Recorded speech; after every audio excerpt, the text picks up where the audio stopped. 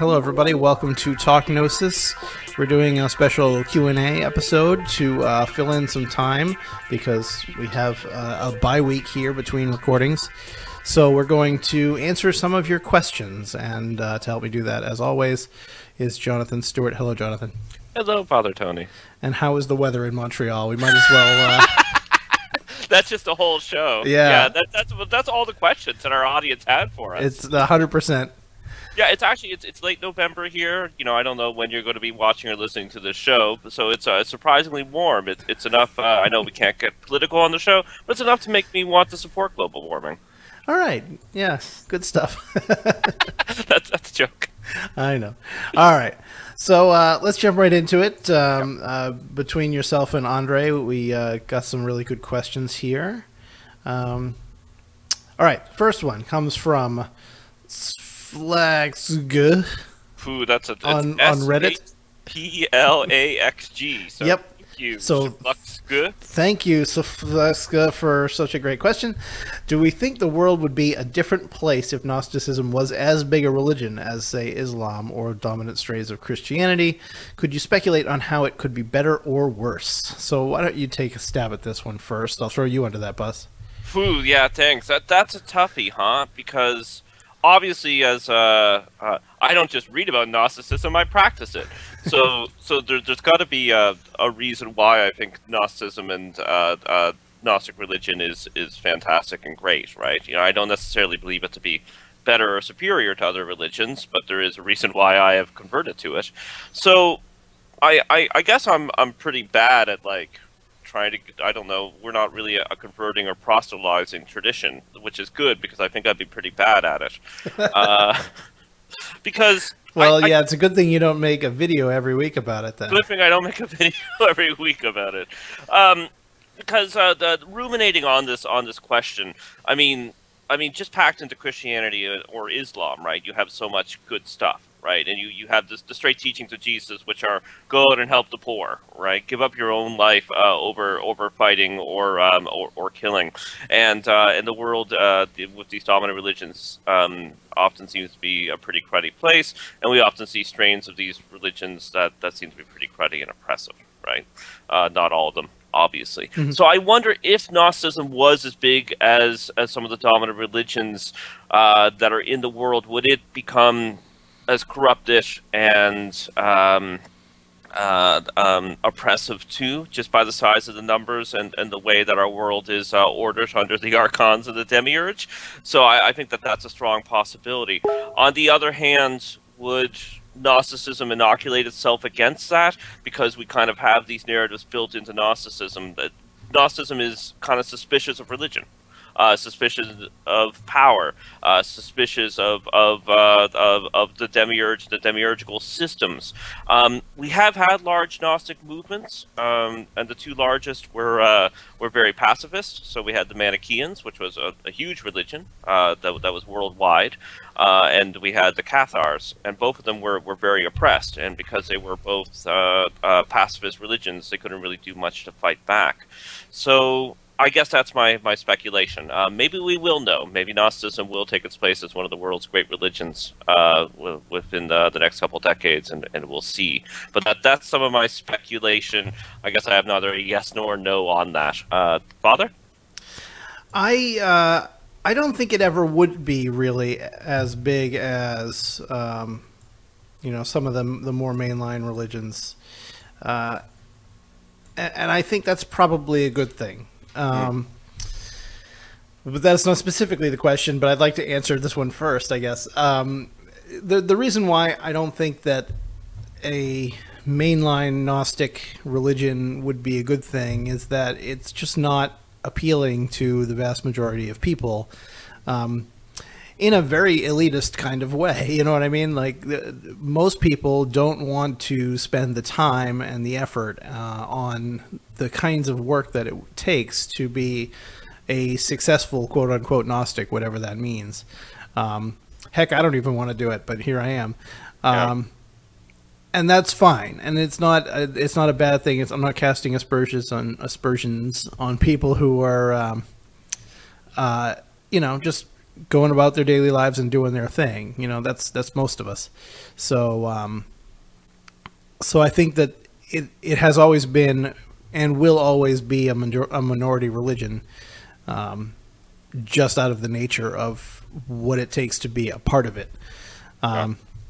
Now, that being said, were it as big as, say, Islam or Christianity, I think it would be very different. I don't think that you would see.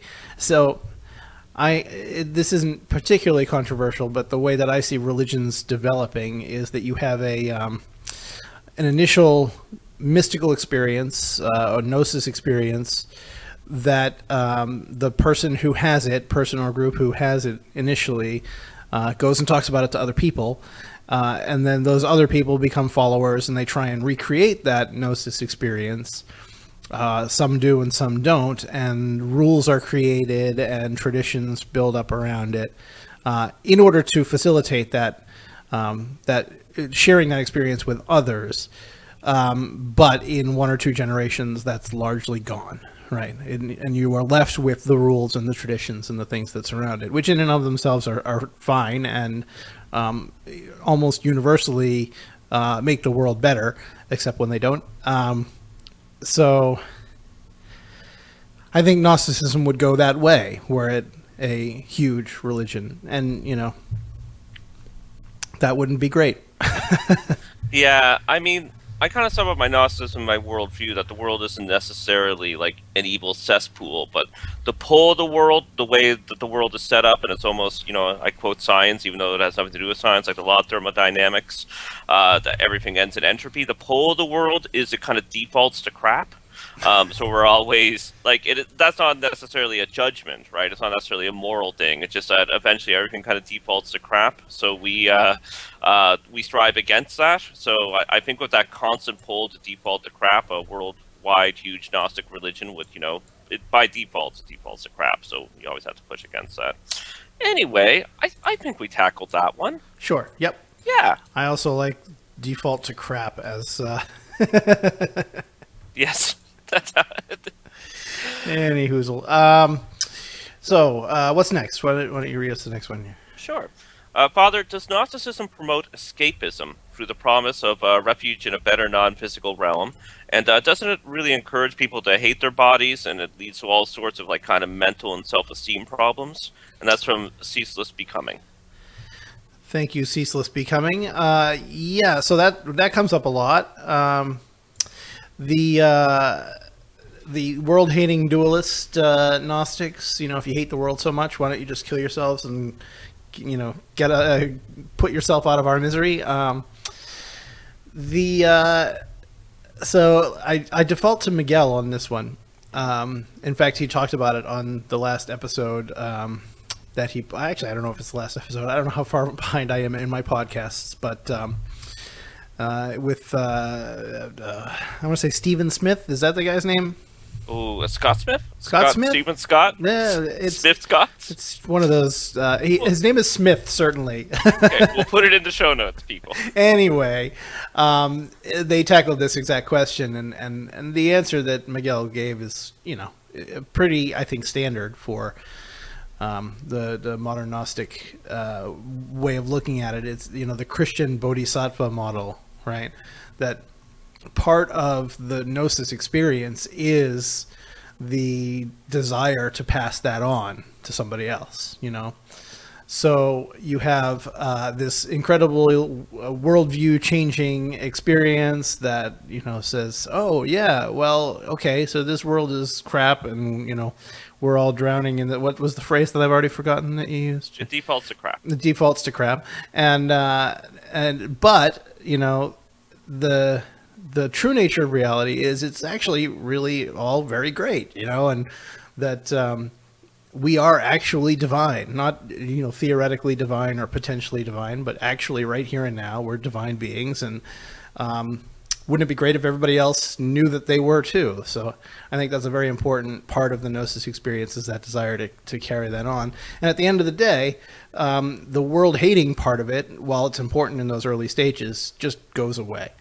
Yeah. It just isn't important anymore. Like, who cares if the world is an awful cesspool? We're all here anyway, and we're all stuck here, and we all have the same. We all have to work hard to pull together to make it better for everybody. So. Yeah. That's how I would kind of answer that question. That it's a promise of refuge in this realm, not a promise of refuge in a future potential non-physical realm. Yes. Yeah. And I also suspect, I mean, now I'm getting into a completely different topic, but hey, we really do need to do a show on the afterlife sometime. But I think one of the main messages of Gnosticism that I'll also bring up again later is that the divine realm is as screwed up as this realm, right? That's sort of the big insight of Gnosticism. The divine realms, the higher realms, if you want to call them that, the heavens. I mean, I think the translation is usually the heavens that they use are as screwed up as here. So when we're talking about like refuge and better non-physical way, we're often probably talking about life after death, right? And I suspect that life after death might be as screwed up as here, unless you get to the pleroma. So that whole drink the poison, get on the Hale-Bopp comet thing may not necessarily work out that well for you. I feel like we could take a diversion here and talk about reincarnation, but let's not. We'll save that for the next. I'm sure we'll get that question. Does Gnosticism believe in reincarnation? Well, I got it at my presentation last weekend, and I don't know if I answered it very well, so I'd like another swing at that, I think, but maybe not right now. Okay, somebody asked that question below in whatever format you're watching this in. Yep.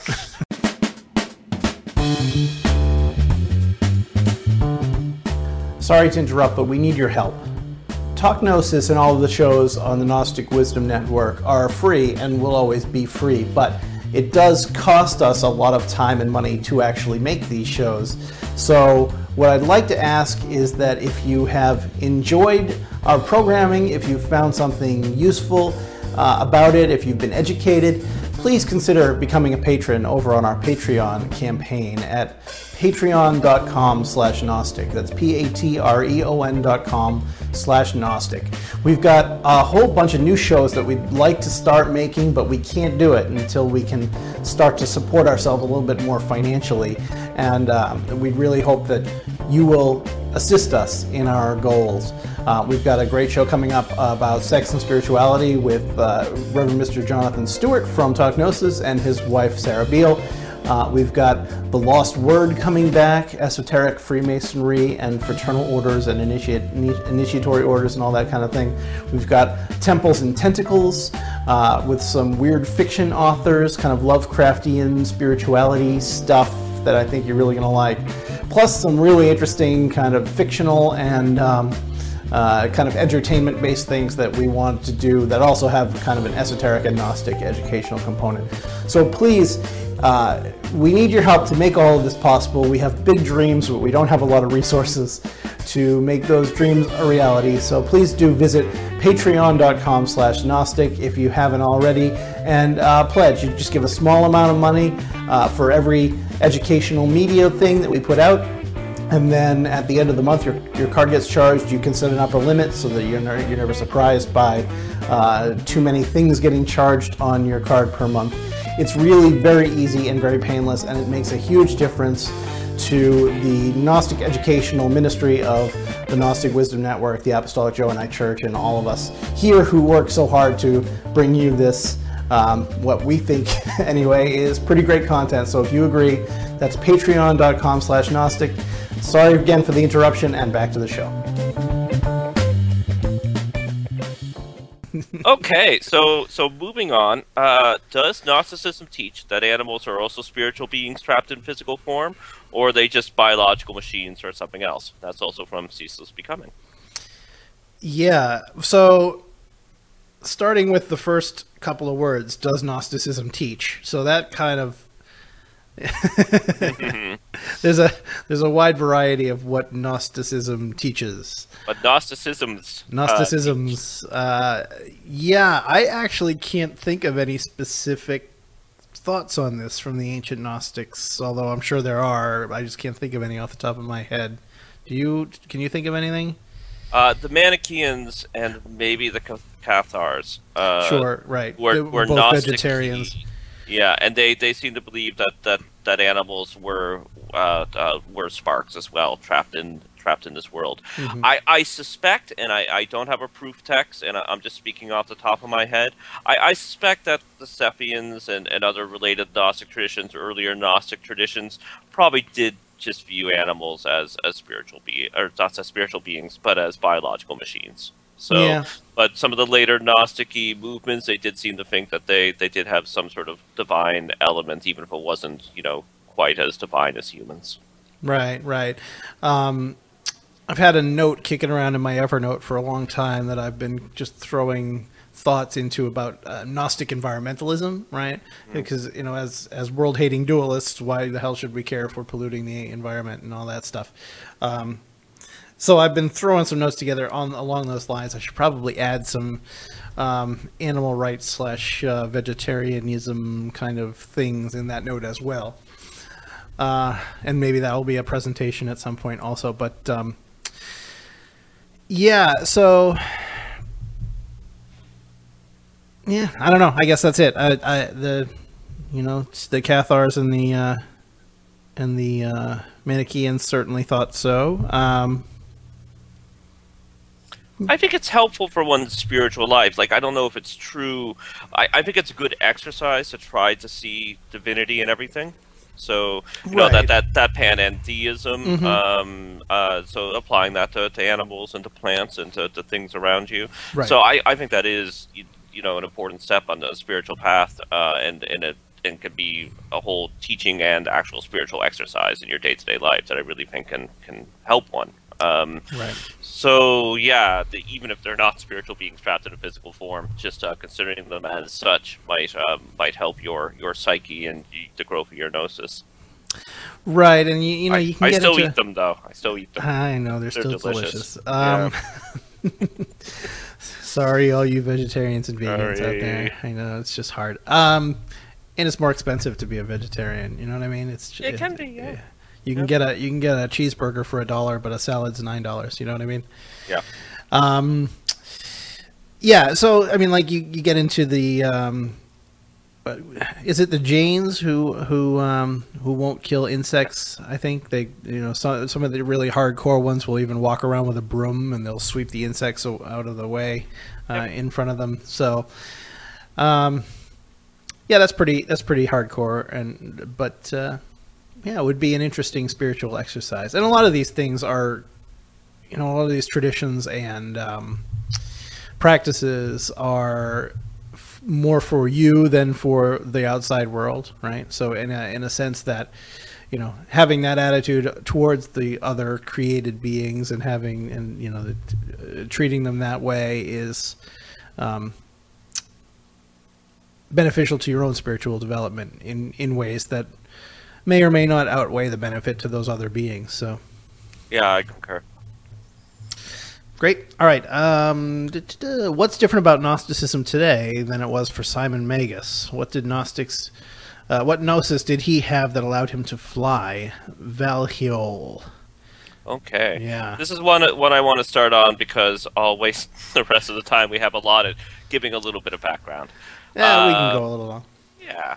So we have to unpack that a little bit with talking as quickly as I can about Simon Magus, right? So Simon Magus does actually appear in the canonical Bible. He's in Acts, but there's when we reach and read the early opponents of Gnosticism, they see Simon Magus as the first Gnostic and the one who started it all and kind of set up an alternative evil heretical Christianity. So just like how all correct Christianity in these people's views goes right back to Jesus. You could draw a line from Jesus to the apostles to them, and that's correct Christianity, right? Right. Gnosticism, the evil Black Mirror copy of Christianity, goes back to not to Jesus but to Simon Magus, a dear contemporary of Jesus. And for these early opponents of Gnosticism, you could draw a straight line from every Gnostic back to their evil apostles to Simon Magus. So that may not be historically true, but we kind of have, right away, we have this impression the Simon Magus guy was pretty important to the early Gnostics. If he was historical, he may have been at least one of the first people to really promulgate an elaborate Gnostic system and really kind of help the movement grow. Something interesting about Simon Magus as well, for some early Christian writers, is he seems to be a cipher for Paul. Paul, again, from the Canonical Bible. There's an easy answer for this. Paul does seem to be sort of a proto-Gnostic. You know, he writes about Gnosis, he writes about the Archons, he writes about mystical experiences. So he became an important writer for the early Gnostics. You know, was Paul a Gnostic? You know, maybe, maybe not, but he was at least an inspiration, perhaps a proto-Gnostic. Maybe he was Simon Magus straight up. That's again, we need to have a whole Simon Magus show. Or if he wasn't Simon Magus, there was kind of a split or a debate in the early. There's lots of splits and debates in the early church. Christianity is quite diverse, so there's groups of people who really liked Peter and they really didn't like Paul. You can actually see that in the Canonical Bible. You actually have in Paul's own letters him fighting with Peter. So when it came time for these groups in later generations to talk about why they didn't like Paul, they couldn't call him Paul because that would make too many people angry. They wanted to bring people together, so they call Paul Simon Magus. Or even after the fact, they rewrote things that said Paul as Simon Magus. Yes, exactly. So Simon Magus becomes sort of a cipher for Paul, and as you can guess from his name, they say he's kind of an evil magician who has a counterfeit Christianity. So getting into this flying Simon Magus questions, we've unpacked that finally. We have these non-canonical texts where Peter and Simon Magus are sort of having debates about what is the right religion and, you know, who is correct. And Simon Magus demonstrates his power by flying, okay? And that wows the audience. And then Peter, who, of course, in these stories is the true and correct apostle, the true representative of the true religion, he says a prayer to God, and his power, of course, is more than Simon Magus's, and Simon Magus actually falls to the ground and dies, you know, kind of midair flight. So some people have said, so unpacking the story, that this is a story that's critical of Paul because the flying is a code or a cipher, and it's an obvious one. Paul writes about having mystical ascent experiences. He just hints at it in his writing. He ascends up to the seventh heaven, right? Yeah. He leaves his body. He has a Gnostic ascent experience. And this story was a way of criticizing that, and perhaps criticizing all Gnostics for having ascent experiences, which seems to have been very important for the early Gnostics, that they have an ascent experience to the highest realms well in this lifetime. I wanted to interject here and just put a plug in for an author you may have heard of. Her name is April DeConnick. She's a scholar from Rice University. Okay, I think I've heard of her. Yeah. You may or may not have recently gotten a book by her called The Gnostic New Age, which I highly recommend for all of our viewers and listeners. And she really kind of breaks down what the Gnostic initiation experience would have been like, or could possibly have been like, including the ascent experiences that you're talking about. It's very interesting stuff. Yeah, well, that's perfect. So basically, to answer this question, what is different about Gnosticism today than it was for Simon Magus? What gnosis did he have that allowed him to fly? So if we see that that gnosis that he got or that he had that allows him to ascend, I can say that we're trying to do that right now. Like, Father, you have a project where you're trying to recreate the Gnostic ascent experience, right? Do you mean GnosticAscent.com? That's right. Yeah. And I guess what's different than it was for Simon Magus is we don't know their exact ascent teachings, right? We don't know the methods that they had and exactly what they did, because if they wrote it down, it's been lost, or maybe it was passed on orally. So to answer the question, what's different about Gnosticism today than it was for him that allowed him to fly is we are kind of lacking that direct knowledge, the direct techniques that they used. And at GnosticAscent.com, we're doing our best, and you're doing your best to sort of recreate them from personal experience and from the hints that we have in the texts. Yes. Is that correct? Yes. Yeah. No, and I got to tell you, this new book is just mind blowing in its insights into this whole thing. It's been a tremendous help. Oh, great! I just literally got it, so I have yet to crack it. So I can't I'll be wait able for to... you to read it because we're going to talk about it all the time. Okay. Well, yeah, it'd be nice to finally talk about Dr. April DeConnick's work. We never really get a chance to. It'd be great if she came up on the show here and then.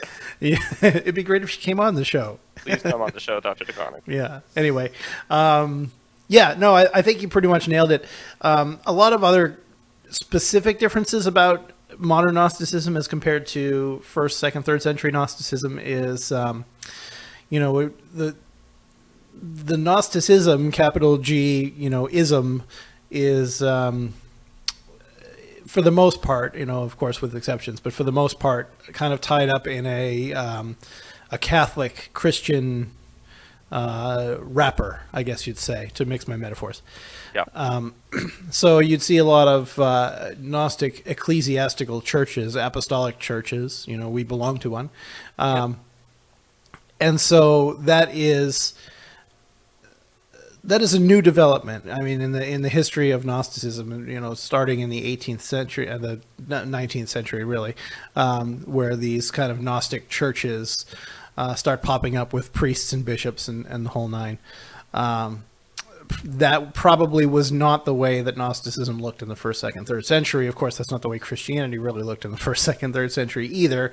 So the only constant in this world being change, we have a different window dressing than Gnosticism has had in the past.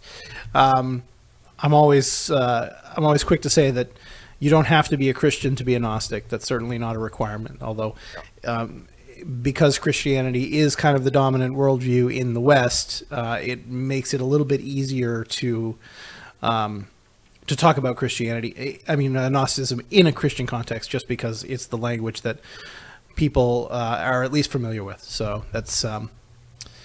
It definitely looks different. We aren't meeting in lodges per se, and doing these ascent rituals underground or whatever, like the early Gnostics may or may not have done.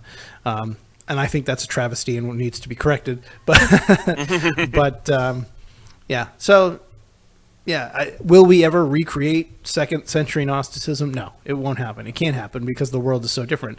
And it shouldn't happen, right? Like, I think the people who are actively trying to do that, and I think that they're mistaken. I think that, it's the same way that I feel about, we're going to lose some subscribers here, the same way I feel about kind of the pagan restoration traditions. Like, I don't think the world needs that. Be a pagan. Hot takes. This is the hot takes episode. Yeah, I guess so. Yeah, be a pagan, do all that stuff, and be a polytheist and worship your gods the way you want to. Don't build a little mud hut out in the forest and forget Wi-Fi to do it. In my opinion, but I also concur. Like again, we're not saying don't be pagan or right. that pagan restorationism is completely useless, but it's silly to think that we don't live in the modern world. We've got to grapple with the world that we're in. And I'd also like to say, from sort of a religious studies standpoint, no present religion, even though many pretend, looks like it did when it started. You know what I mean? Absolutely not. That goes for every religion. That goes for Scientology. That goes for Buddhism. That goes for you name it. Now, some religions will tell you we're exactly the same as we were 2,000 years ago, but it's just empirically not true, and it shouldn't be true because the times change. Yep. Okay. We beat that dead horse. yes, we did.